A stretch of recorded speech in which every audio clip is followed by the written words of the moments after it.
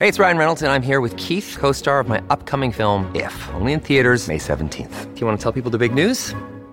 All right, I'll do it. Sign up now and you'll get unlimited for $15 a month and 6 months of Paramount Plus Essential Plan on us. MintMobile.com/switch. Upfront payment of $45 equivalent to $15 per month. Unlimited over 40 gigabytes per month. Face lower speeds. Videos at 480p. Active Mint customers by 531.24 get 6 months of Paramount Plus Essential Plan. Auto renews after 6 months. Offer ends May 31st, 2024. Separate Paramount Plus registration required. Terms and conditions apply if rated PG.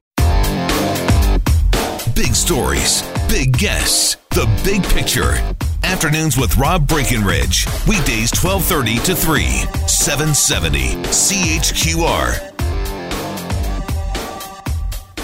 We haven't looked at exactly what the processes or the needs are entirely, but Canada will be there to support Indigenous communities as we discover the extent of this trauma and try to give opportunities for families and communities to heal.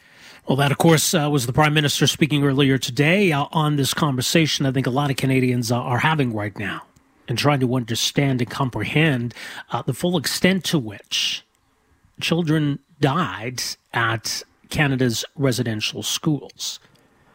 Fortunately, I think there's been more of a reckoning as of late in this country with this chapter of our history and understanding how and why these residential schools came about, the impact it had on those who were stripped away from their families, sent off to these schools, victims of abuse in many cases, and the lasting trauma that created, and obviously for their families as well. Just imagine the trauma on any parent of having the state show up at your door and taking away your children, sending them off to some school. And then, of course, the horrors of these kind of outcomes. Children dying at these schools. Children being buried at these schools. So the discovery of what appears to be the graves of 215 children at a former residential school in Kamloops has obviously ripped this whole issue back wide open, which maybe it needed to be. Right? This is something that, as much as we've come to address the residential school issue, the Truth and Reconciliation Commission and all of that, this is one side of it that maybe we've kind of shot away from. The Truth and Reconciliation Commission didn't really have the opportunity to do a full documentation of how many children died at residential schools, who they were, to put some names alongside all of this, to ensure that these children are remembered. So we have some idea of how many deaths we're talking about, but there's so much we still don't know. And these 215 apparent graves at this Kamloops school, that's certainly more than had been documented that died at this school. Now, when we look back, certainly that period, the late 19th century, early 20th century, children did die of things that they just don't die of today. But that doesn't really begin to explain the realities of these schools. Why did children die there? How was all of this dealt with?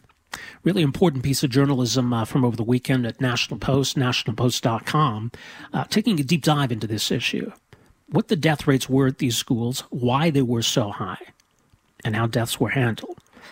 Joining us to talk more about it is the author of this piece, Tristan Hopper, columnist, journalist with the National Post, nationalpost.com. Tristan, thanks for joining us here today. Welcome to the program. Oh, thanks for having me. And I've heard this come up, this idea that, look, unfortunately at this time, kids did die of diseases that aren't fatal anymore. These kinds of things did happen at the time. But when we try to understand what was going on specifically at these schools, where do you go with a question like that?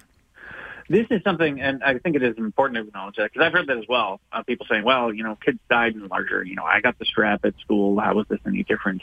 So this is a question that specifically, and I didn't actually have to do a lot of original reporting. A lot of the documentation on this is in the Truth and Reconciliation Commission final report. And it's a pretty just straight ahead document. This is just sort of, trying to, from as unemotional a standpoint as possible, just sort of look into what happened and when and where. So this is something they looked into, and they were saying as late as the 1950s, the death rate in Indian residential schools was 5 times higher than the general death rate. So yes, children you died of tuberculosis. I mean, anybody who's 70 plus lost classmates from diseases that children just don't die of. But the death rate was just so much higher. And within living memory, I mean, as late as the 1950s, 1940s, and it was just off the charts at the beginning. So when the system was first set up in the 1880s, 1890s, you actually had quite openly federal officials saying, we need to do this as cheaply as possible, up to and including not having adequate food. Like there was, and this is coming directly from reports within Ottawa archives. I mean, actually, people who worked for the Department of Indian Affairs were saying the children aren't getting enough food, they're not getting enough medical care, and that is raising the death rate. So, yeah, it's the death rate was far higher than it was for any comparable demographic, and particularly in the beginning. I mean, you did have. This was not across the board, but you did have, particularly in the prairies, you had schools which had annual death rates of 4 to 5%, which means that every 20 students sent to that school, one of them is dying each year. Right, which is quite shocking. So even when it came to diseases that were a little more prevalent or common at the time, where kids did die from, I mean, diseases like tuberculosis, when it came to the conditions at these schools, how did it make those threats that already existed in that era even worse? Oh, yeah, because you basically had you had populations that were more susceptible to disease. In some instances, you had indigenous children. It wasn't too far removed from contact. You just had much more vulnerable to disease, and then you add in malnutrition on top of that, and then you add in really bad conditions. And again, this is something that's well documented. An inspector would come by and say, we need an infirmary, we need less crowded dormitories, we need to fix drainage. There's too many mosquitoes in the area. Like this place is a disease trap. And then there would be a request made for money, and then that would be rejected by the Department of Indian Affairs. So that's one thing that does come up to a shocking degree in a lot of the original primary sources relating to the Indian residential school system is just minor expenses would be rejected. There's one I cite in the story where it says a child has died at school and his parents want him home to be buried, and they receive a terse letter that says, sorry, we don't have the money. It's not, it's too expensive to ship children home, so we're just going to bury them on site. And even things that could have been dealt with at the time. I mean, one of the examples you cite in your piece is, a student who ended up dying days after stepping on a nail. And even in the context of the day, that's something that shouldn't have had to happen. So it feels like there was that indifference that led to the lack of proper medical care, that led to preventable tragedies. Oh, yeah. Just as you called, I was looking through primary sources about there was a TB outbreak at one particular school. And you're reading, so in the early days, there was almost no supervision whatsoever. I mean, you could get away. They weren't even recording the names of children who died. So that changed a bit. I mean, in the 1930s and 1940s, you would have to fill out a form if a child died at a residential school. So I'm looking through some of these forms, which we still have. And it would be something, the principal saying, oh, yeah, he started to, look sick and listless, so we sent him to bed, and he died of tuberculosis. So, and then no attempts to contact the family, no attempts to sort of seek outside medical care. There was one instance where a family knew their child was sick and dying at the school, and they wanted to take him home and at least see him, or potentially try to care for him. And they were blocking that. They were saying, no, he's safer in our negligent hands than with you. The other issue you touch on, and you quote the Truth and Reconciliation Commission, for much of their history, Canadian residential schools operated beyond the reach of fire regulations. And so this was another issue that was common at a lot of schools, that these were, in terms of the fire risk, these were dangerous places. Oh, yeah. And there's a few instances where, the entire school would burn down, and you'd have just mass casualties. In one incident, not too long ago. I mean, if you have grandparents, they would have been alive at the time when this was occurring. They probably would have been in school at the time this was occurring. I think the 1927, there was one that killed 19, and then the next year you have another fire at a residential school that killed 12. So you're seeing pretty routine major fires, and again, this is well known. This is inspectors saying, you have a wood shop that's just tinder dry, and there's absolutely no way to put it out, and that's right next to the dormitory. I mean, this is a terrible idea. And then a principal will say, well, it's not a big deal, or, any request for upgrades will be denied by the Department of Indian Affairs. So that's what's so chilling about a lot of this, is that it was well known at the time. So maybe the general public didn't really know the full extent, but certainly there were higher-ups within the government, all the way up to the cabinet, who knew what was going on, that death rates were high, that, certain funding was being rejected.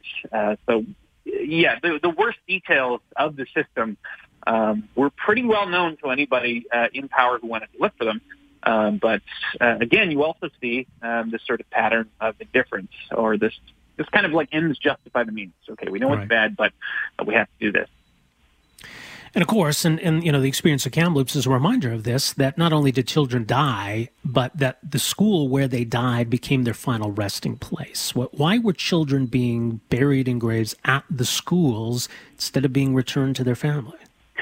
So in the early days, and again, this is the estimate from the Truth and Reconciliation Commission is that between 3,200 and potentially as high as 6,000 children died while attending a residential school. And then I guess the reason given for most of the burials being on site was just purely expense. I mean, I wish there was a better reason that had been given, but they said it's too expensive to ship them back to their home communities, so we're just going to bury them here. And often cases, they were in unmarked graves, and then these cemeteries, when they ended up shutting down the schools, they just forgot about the cemetery. So, I mean, the 215 at Kamloops, in Kamloops has really sort of captured national and international attention. But this has happened before. Battleford Industrial School back in the 1970s was a similar thing. There were students saying, there's a giant cemetery there that everybody forgot about, just filled with kids that never came home, and whose deaths were never recorded, or the records were lost. And back in the 1970s, an archaeological dig went out and found the graves of 75 children. 75 children at one school. And these were not massive schools. These could have, in one, I mean, Kamloops was one of the largest in Canada at some point. And still, you're looking at 200-300 kids at a time. So that's just an incredibly large cemetery. So there's quite a few. There's been other ground radar surveys. They haven't been as large as what was found in Kamloops, but you'll routinely look around the grounds of one of these things, and you'll see evidence of a dozen, 30, 40. Massive cemeteries, considering you're talking about children at a relatively small school. Well, it's a harrowing but an important read at nationalpost.com, why so many children died at Indian residential schools. Tristan Hopper, thank you so much for joining us here today. Really appreciate it. Thank you. All the best. Tristan Hopper with the National Post, nationalpost.com. So an important piece from him from over the weekend, still up at nationalpost.com. And looking into this question in a lot more detail. Why so many children died at Indian residential schools? Yes, we're talking about an era where child deaths were sadly more common. But the rate of death at these schools was far higher than the rate in the general public. So that does not begin to explain what was happening here. Not just that kids died, but how this was all handled. Were these deaths recorded? Were the families made aware? Did they have an opportunity to bury their children?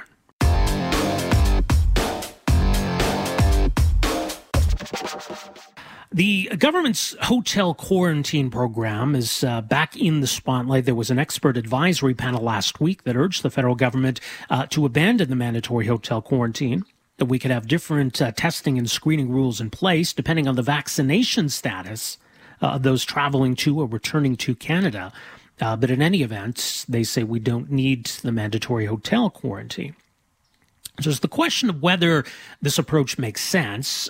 Look, obviously, we've not done a great job when it comes to border security in this pandemic and keeping the virus out and keeping virus variants out of the country. So there's a policy conversation here, but there's also some legal issues at play as well. when it comes to the government's power to have a system like this and the manner in which it affects those who have to navigate this system.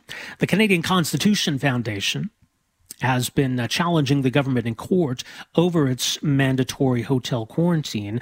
And they've achieved a bit of a victory here as this battle continues. Now, this involves those traveling for compassionate reasons.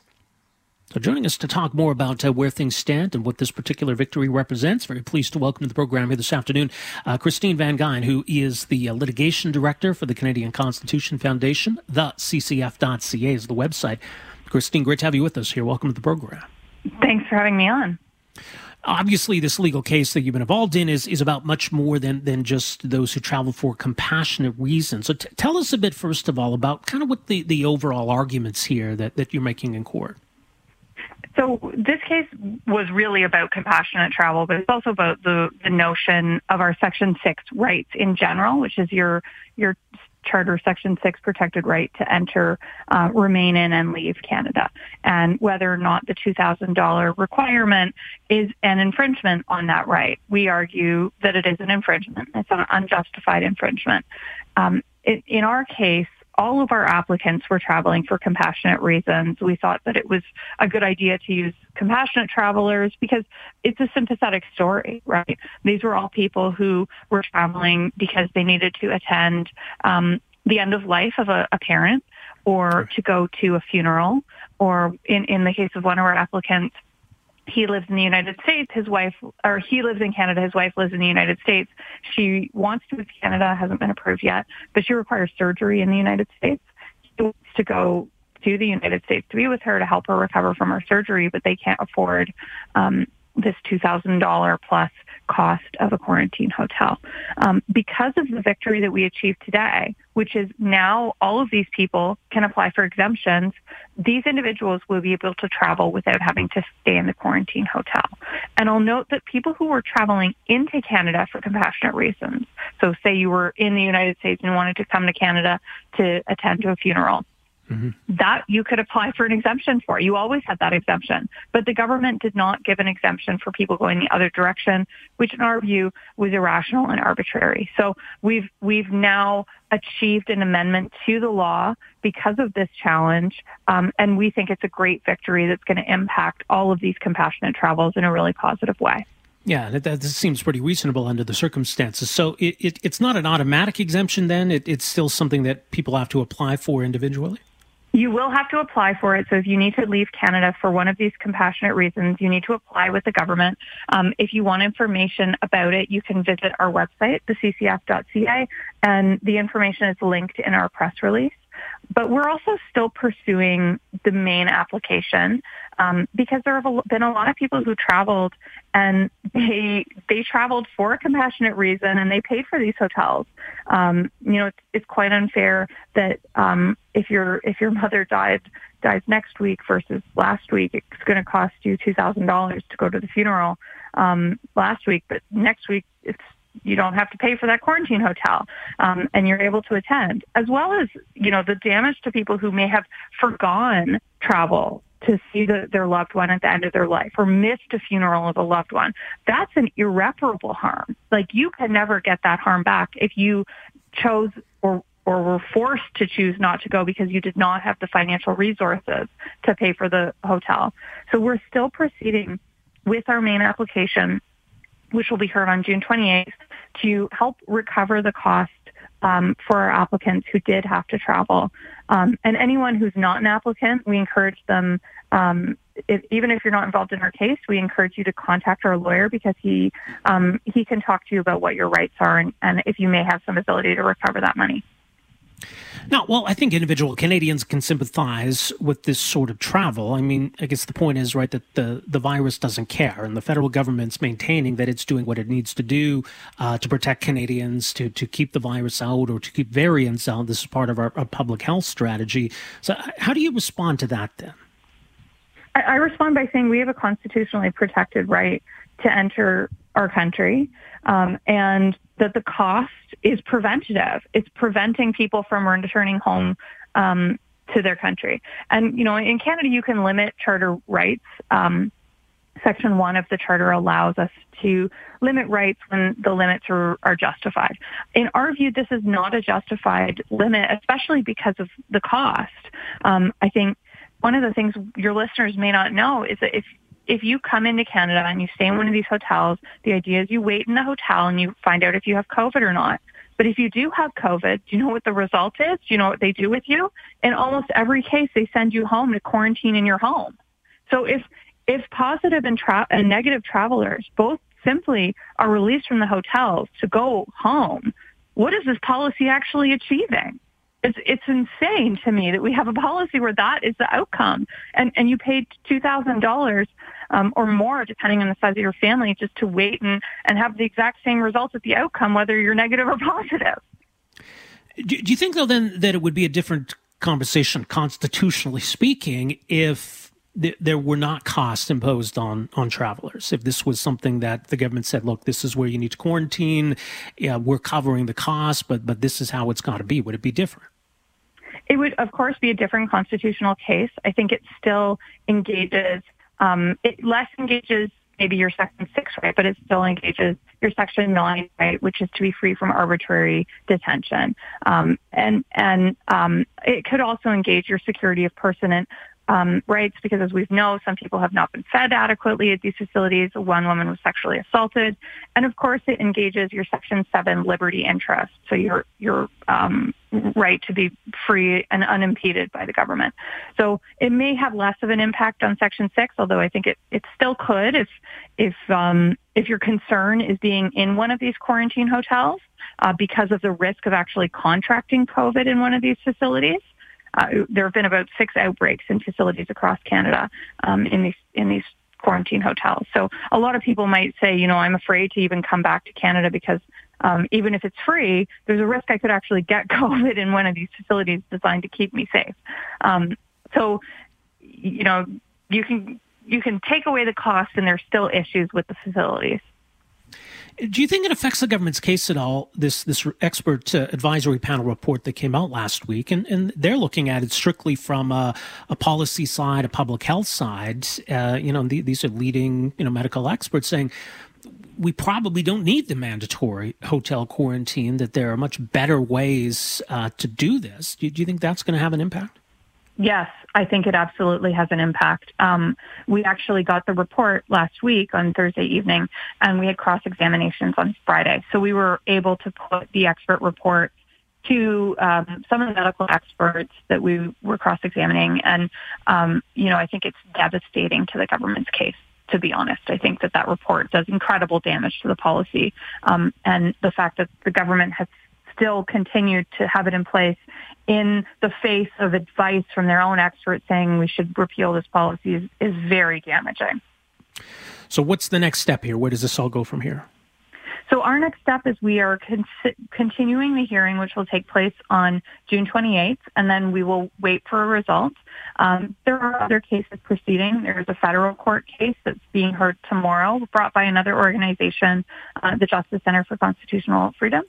They have a broader case than our case. So I'll be watching with a lot of interest that case over the next, it's going to be tomorrow, Tuesday, Wednesday, Thursday, I'll be watching. And then there's another case brought in Quebec as well. So I'm following all of these closely. Whoever gets the result first, depends on which judge writes his or her reasons the fastest. We could have a result in any of these cases in the next coming weeks or months. All right, very interesting. Again, much more on all of this, theccf.ca. Christine, thanks so much for joining us here today. Appreciate it. Thanks for having me on.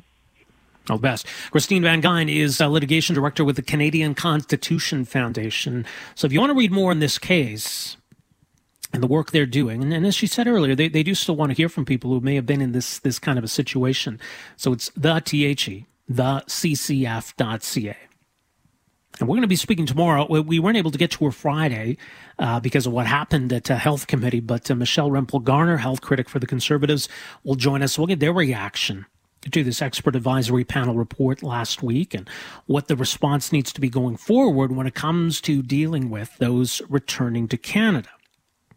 This panel report says that we don't need the mandatory hotel quarantine, that we can have different systems in place depending on the vaccination status of those arriving in or returning to Canada, which I think makes sense on an individual level.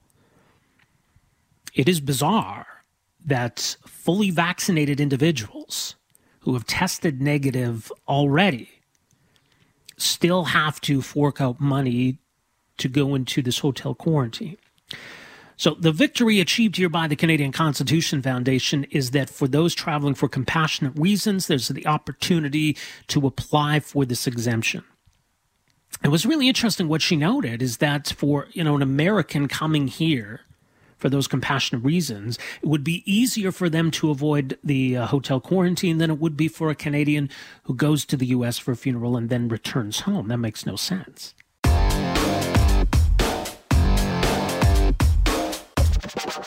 Welcome back. Rob Breckenridge with you here on the Chorus Radio Network. So we talked about this recently. There's been a real frenzy in the media as of late with regard to UFOs. The idea maybe that the U.S. government knows more than it's letting on, maybe other world governments, and that we're kind of at a tipping point here and all of this is about to break loose. Now, the conversation we had recently was about who's advancing these claims and sort of the history of some of these UFO enthusiasts. But there's another side to this, and it's the videos. It's one thing to hear someone make a claim about something they saw or something they claim to know, but when we can see it for ourselves, it feels more compelling. And some of these videos that have leaked or been released, the Pentagon has confirmed as real, seem to show U.S. pilots encountering some very strange things. So what do we make of all of this? Well, someone who's been following all of this very closely, had a great piece this week at usatoday.com, is Mick West. He's an author, researcher, debunker. His latest book called Escaping the Rabbit Hole, How to Debunk Conspiracy Theories Using Facts, Logic, and Respect. More at mickwest.com, also metabunk.org. Mick, so great to have you with us here today. Welcome to the program. Thank you. Very glad to be here. Yeah, I mean, as long as we've had film and pictures, cameras, we've had images that seem strange. And images, for a lot of people, our mind goes maybe to what we want to see. Technology, video technology is supposed to be better today. We've got all these great cameras. How much has changed, though, when it comes to the conversation around UFO videos? Well, like you say, the cameras have actually changed quite a bit. Like they've got a lot more powerful and a lot more higher resolution. But what hasn't changed is the quality of the images. It almost seems like somehow the more powerful the camera you get, the further away the UFOs tend to get. What's happened recently, though, is that we've got a few of these blurry, low-quality videos that kind of have this stamp of approval on them because they were taken by U.S. Navy personnel and the Navy confirmed that they were taken. And so people look at these videos as being some kind of special evidence. Right, not just that they're confirmed as legitimate videos, but that the military can't explain them. So the combination of the two really increases the expectation, right? That we're seeing something unusual. We're seeing maybe even something historic, perhaps at some level. So already our perception is kind of shaped going into it, isn't it? Yeah, but what you've got to recognize, though, is that the military actually hasn't said that they can't explain them. In fact, the military has said remarkably little about these videos. All they've really done is that they've confirmed that they were taken by Navy personnel, and they've said that they were part of the UAP task force's consideration, which just simply means that at one point in history of these videos, they were actually unidentified. It doesn't mean that they could not analyze them and they couldn't figure it out. And in fact, they've said that since it's a classified subject, the type of camera that was used, they probably wouldn't actually tell you, even if they did figure it out. Right. And I think it was actually maybe a lot of this came from former President Barack Obama, right? And you noted this in your piece. He did an interview recently where that was his answer. He said, yeah, there's these videos. Basically, we don't know what's on them. And I think that got a lot of people's attention. Mm-hmm. Yeah. Obviously, though, when you have thousands of videos, some of them are going to be showing things that are simply too far away to identify. Just because something can't be identified in a video doesn't mean it's doing something special. But what's happening is people are taking these videos and they're making claims about them that they do actually show something special. And in fact, when you look at the videos, they do actually look quite amazing, some of them. One of them looks like it's showing a flying saucer which flies over the clouds and turns sideways. Another one looks like it shows a flying triangle. But when you get down to the nitty-gritty and you actually analyze these videos and kind of go frame by frame and do the math and research what the camera, they actually all seem to have fairly reasonable, plausible explanations, each one a different one, but none of them actually require some kind of advanced technology or aliens to explain them. Yeah, and I've watched some of your videos, and it's interesting, you know, the perception you have coming out of all of that, because I think, as I alluded to earlier, maybe at some level we kind of want it to be that. Mm-hmm. We want to believe we're witnessing something amazing, because the mundane is just that. It's boring. But let's talk about some of these videos that have really captured people's attention, not just the shapes of some of these objects, like the pyramid-shaped ones in one of the videos, but just this idea, this notion that whatever this is, you know, defying the laws of physics. It's traveling at high speeds and moving in strange directions. But is any of that actually happening? Well, it looks like it's happening, and that's the thing. It kind of fools you into think it's happening. But there's one of the videos, for example, which is called Go Fast, which appears to show an object that shows up as with no visible heat source in it, no visible, say, jet exhaust or anything like that, and yet it's moving at 2/3 the speed of sound, which would be impossible with current technology.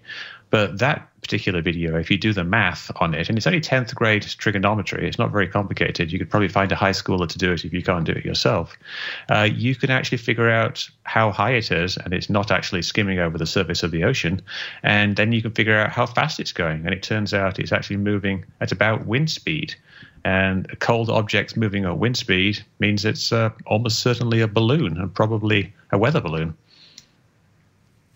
The other interesting aspect is a lot of these videos are taken with night vision, and so everything's reversed. Mm-hmm. What we think is a black object is actually something very bright, for example. What appears to be an object that's moving might actually be the camera moving. So there's a lot of technical elements to these videos that, if not properly understood, obviously can create very different perceptions. Yeah, very much so. Most of the videos you see a black object, which kind of makes you think it's a real physical object, but the image is actually inverted. These thermal cameras, they can display things with white being hot or black being hot. So you've got to think of the image in reverse. And really what you're looking at in these, especially in the flying saucer video called Gimbal, it's just a glare. It's a very, very bright light because you're looking at the engines, which are super, super hot, of some kind of craft that's in the distance. It creates this big glare, like if you point your camera at the sun, you don't get an image of the sun. You get a much bigger glare than the object itself. And the rotation of that glare is probably, well, it's almost certainly, an artifact of the camera, because we know the camera has to rotate at certain points, and the points that it rotates at match the specifications of the camera, and the type of rotation is just what you would expect if it was actually a glare. That's interesting. I know the believers will say that, look, these are experienced pilots, and sometimes we've heard their voices on these videos, and they're a little baffled by what they're seeing. They see weather balloons all the time. They see other airplanes all the time. Why would they be unsure of what they're seeing? Sure. Well, they're actually looking essentially at the same thing that we're looking at. Because these cameras are so powerful and they're fully zoomed in, it's really the same as like a 100 times zoom, say on your phone camera. If you could zoom in 100 times instead of just the two to four times that you can normally, you can see things that are really, really far away, and they can't actually see it with the naked eye. So they're just seeing the video that we're seeing. And so you get the same kind of optical illusions. So the Go Fast video looks like it's moving really fast, and the Gimbal video looks like it's a flying saucer, and it looks like it's rotating. So it could just be that, these pilots haven't seen this exact situation before. I'm sure they've seen things like weather balloons before, but getting the glare lined up at exactly the right angle, as we have here, it might have been the first time that they saw it. What about the one where it's an object that's, there's, at least it seems as though it's moving rapidly, side to side, changing directions quickly, and then it appears at the end like it goes down into the water. And I think there's a claim from one of the pilots that it splashed down. Which one is that? That is the Omaha Sphere video. And what it appears to show is an object descending very, very slowly. It's not actually moving left and right, because it looks in the video like it's moving left and right. But if you actually look at the ocean surface, you see that the ocean surface moves at the same time as the object moving, which means what's moving here, again, is just the camera. So the person controlling the camera, they have a little joystick that moves it left and right, is trying to follow this object, trying to lock onto this object. And so they kind of have to chase after it. And that makes it look like it's moving around on the screen, but it's not. And it's actually moving very, very slowly down towards the surface of the water. And it kind of looks at first like it splashes down in the water and it goes underwater. But if you analyze the video very carefully and you zoom in at the moment where it disappears, you see it kind of fades away instead of like disappearing behind something. So that kind of implies that, again, it's actually an infrared glare and it's just being gradually obscured by the horizon. So it's not actually going underwater. It's not moving very fast. It's just simply descending and then going behind the horizon. Mm-hmm.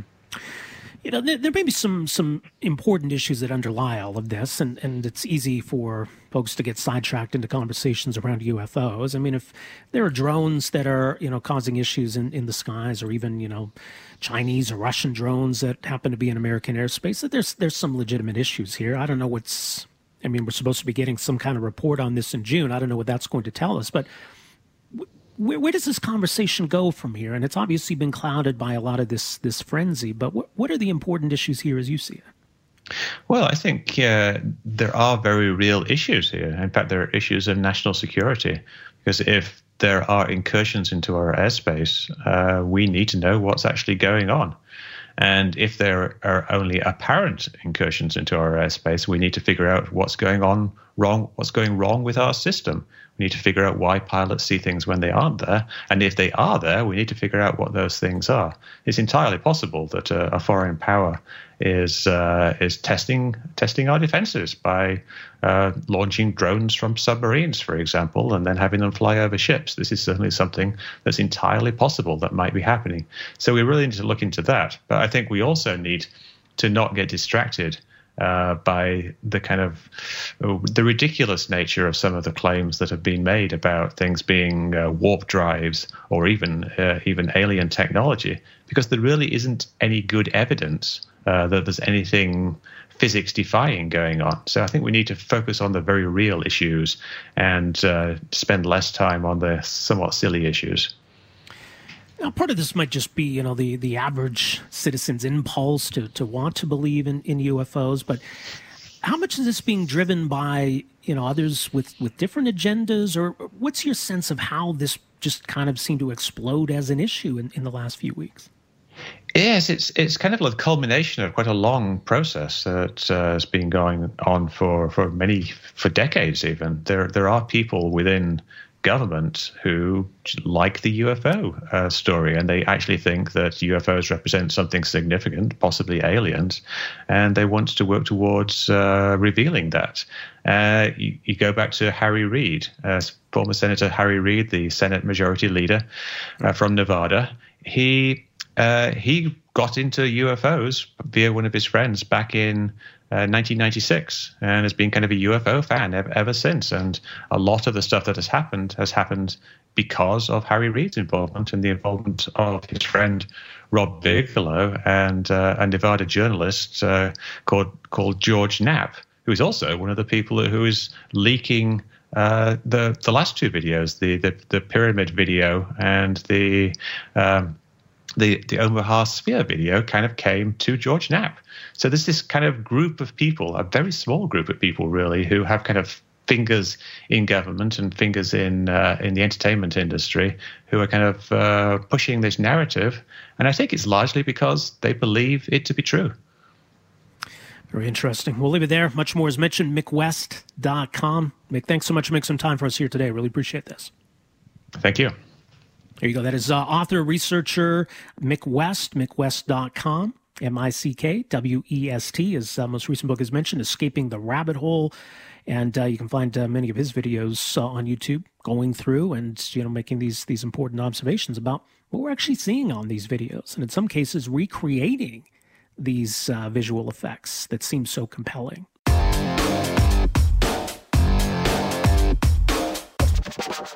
Welcome back. Rob Breckenridge with you on the Chorus Radio Network. So this week, starting tomorrow, Stage 1 of Alberta's reopening, and that's going to, on the sporting side of things, see some outdoor organized activity resume.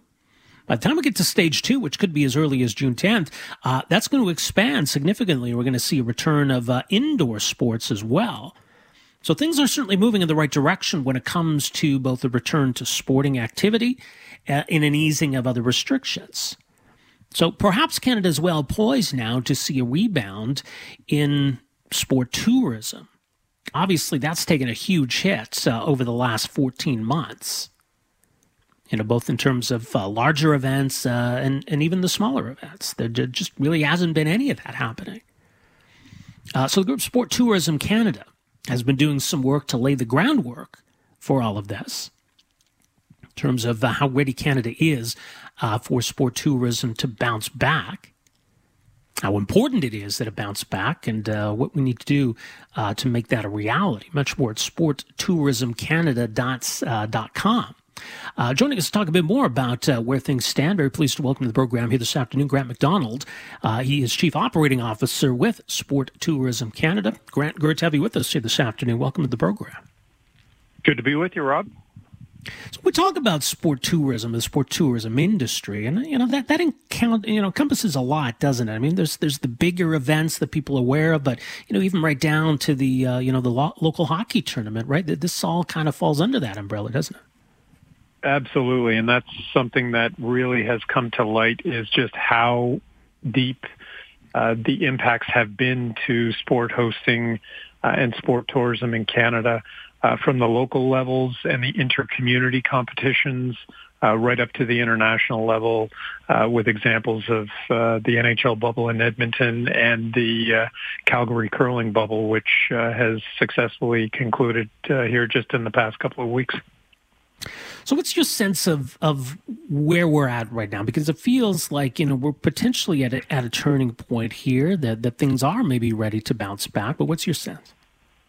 Yeah, we've spent the last 14 months really responding to this crisis and trying to see just how impactful it has been. We do know that local sport organizations up to provincial and national organizations rely on the financial revenues from sport events that they host, from an invitational tournament that takes place in your local community recreation facility right up to those national and international competitions. So we do know that financially there is a need for sport to be hosted safely and responsibly. But we do know that there's a demand out there, and we've seen it on our televisions. We've seen it in other countries, and we're really trying to work with everybody from the community level up to the national level so that everybody can get back to hosting sport events that are so important to our economies as well as to the social fabric of our communities. Yeah, we'll talk a bit more about that side of it. Just how important is this industry? How big is this industry? It's big, and it hasn't been known as an industry until about a little more than 20 years ago. Mm-hmm. And it's a $6.8 billion industry in Canada. And Alberta makes up about 11% of that industry in terms of annual spending. That spending is in our local businesses, from hotels to restaurants to gas and retail. And it is in every community in this country. It may not be known as sport tourism, but we all know that we've attended events with our children. We've gone to see events in our communities, and they really bring our communities to life and engage our population socially. So, I mean, it's, in terms of the restrictions that still exist, right, it's kind of twofold, because we've got some limitations around competitive sport. And then on top of that, we've obviously got the restrictions that exist around travel. So in order for sport tourism to respond, I mean, it really does mean being able to address both of them, doesn't it? It does. And what we've heard from the research that we've done with local, provincial, and national sport organizations is that everybody's looking for clarity in order to understand what the risks are, financial and otherwise, and safety risks of returning to hosting their local competitions right up to their invitational and provincial and national championships. What we really need to do is, with that clarity, we need to build some sustainable ways for local tournaments up to national and international championships to be able to operate based on the restrictions during the various phases. So everybody has learned to adapt over the last 14, 15 months. And I think when we return to sport event hosting, that adaptation is going to need to continue because some venues, some communities may have different restrictions that others do not. So we want to make sure that everybody has the tools in order to plan and deliver safe and successful sport events so that our communities and our local businesses are able to reap the rewards. Yeah, and, we're seeing these conversations happening. I mean, obviously they're trying to pull off the Olympics in Tokyo coming up this summer. The NHL's trying to figure out how they'll be able to do cross-border series coming up in the semifinals. The Calgary Stampede obviously wants to ensure that rodeo athletes can make their way to Calgary this summer. So we're seeing the conversation happen in a lot of different contexts. But in order, as you say, we've had the bubble experiences, the curling more recently, the NHL last year, but in terms of the kind of events that can really benefit a community, benefit local businesses, it's got to be more than just that, doesn't it? It does. Because the local community tournaments and invitational events are really the lifeblood of many communities across this country. And those funds that are generated from those events are supporting the financial operation of a lot of our local sport organizations. Those sport organizations contribute greatly to the social development of our youth, as well as the inclusion of residents in community life. So sport events are so much more than just about business. It really is something that needs a broad approach to ensure that we are able to come back stronger so that events are able to achieve greater impacts in the future than they might have prior to COVID-19. So are we likely to see, almost like baby steps or kind of a phase in, to start with smaller and maybe more localized events, provincial or regional, and then sort of work our way up to some of these bigger events? Absolutely. We do know that people will feel most comfortable traveling closer to home. So local and then regional, provincial, before they will travel interprovincial and even internationally. So what sport events can do is also to help rebuild some of the confidence that has been lost. Some people do have some discomfort with going out into public spaces or mass gatherings. And really, this is about restoring confidence as much as it is about restoring the business that is generated from sport event hosting. And I suppose, too, Alberta's got its plan. Other provinces have their plans. So if provinces are sort of moving on their own timeline, that's something that's going to have to be factored in as well, right?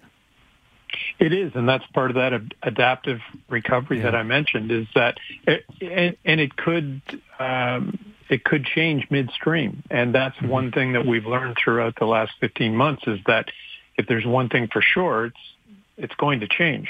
And we need to make sure that we've got those other plans and we're prepared for what may happen because some of those things inevitably will. And we just want to make sure that everybody from the local community sporting club up to the provincial and national sport organizations have the information that they need to plan effectively and then deliver those events that are going to contribute to our communities and to our provinces. All right. Well, much more, as mentioned, sporttourismcanada.com. And I think things are headed in the right direction here. Grant, thanks so much for making some time for us this afternoon. Much appreciated. Thanks for the opportunity, Rob. All the best. Grant McDonald is Chief Operating Officer with Sport Tourism Canada.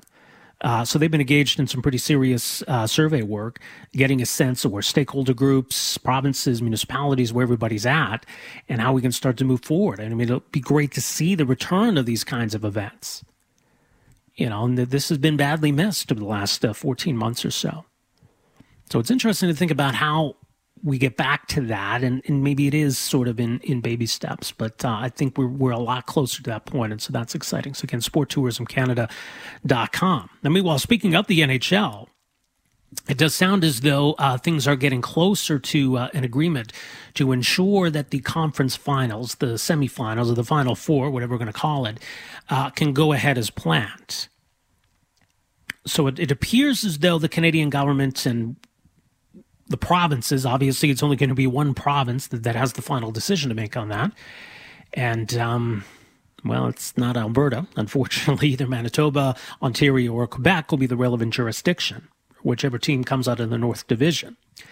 But essentially it will allow for an exemption for both the U.S.-based team to come into Canada and for the Canadian team to go play in the United States and then return. So there will be no mandatory quarantine, but there are going to be some strict criteria when it comes to how this all works. And it's not going to be quite the bubble like we saw last summer. But in terms of the travel and the limitations, it's going to be something close to that. Obviously, daily testing is going to be a huge part, but, you know, it sounds as though we're going to get maybe some kind of a formal announcement sometime this week. Of course, after tonight, we'll be one step closer to knowing which Canadian team it's going to be coming out of the North. The Winnipeg Jets are waiting in the wings for either the Montreal Canadiens or the Toronto Maple Leafs. That Game 7 goes this evening. Now, you might have heard this as well. Of course, it was quite something to see the 2,500 fans back in attendance at the game Saturday in Montreal. And coming off the heels of that and going into Game 7, you knew there was going to be some pressure, some conversation about, well, there's got to be people in the building in Toronto. How can you come off the heels of that and not come up with something for Game 7 in Toronto? Now, initially, there was a proposal to allow fully vaccinated healthcare workers to be in attendance. That was rejected, only for the Ontario government to double back and say, on second thought, actually, we think this is a pretty good idea. So there will be fans in the building tonight for Game 7 in Toronto. More here from Global News Radio's Brianna Carnegie. It's a sound that some frontline healthcare workers will hear in person tonight.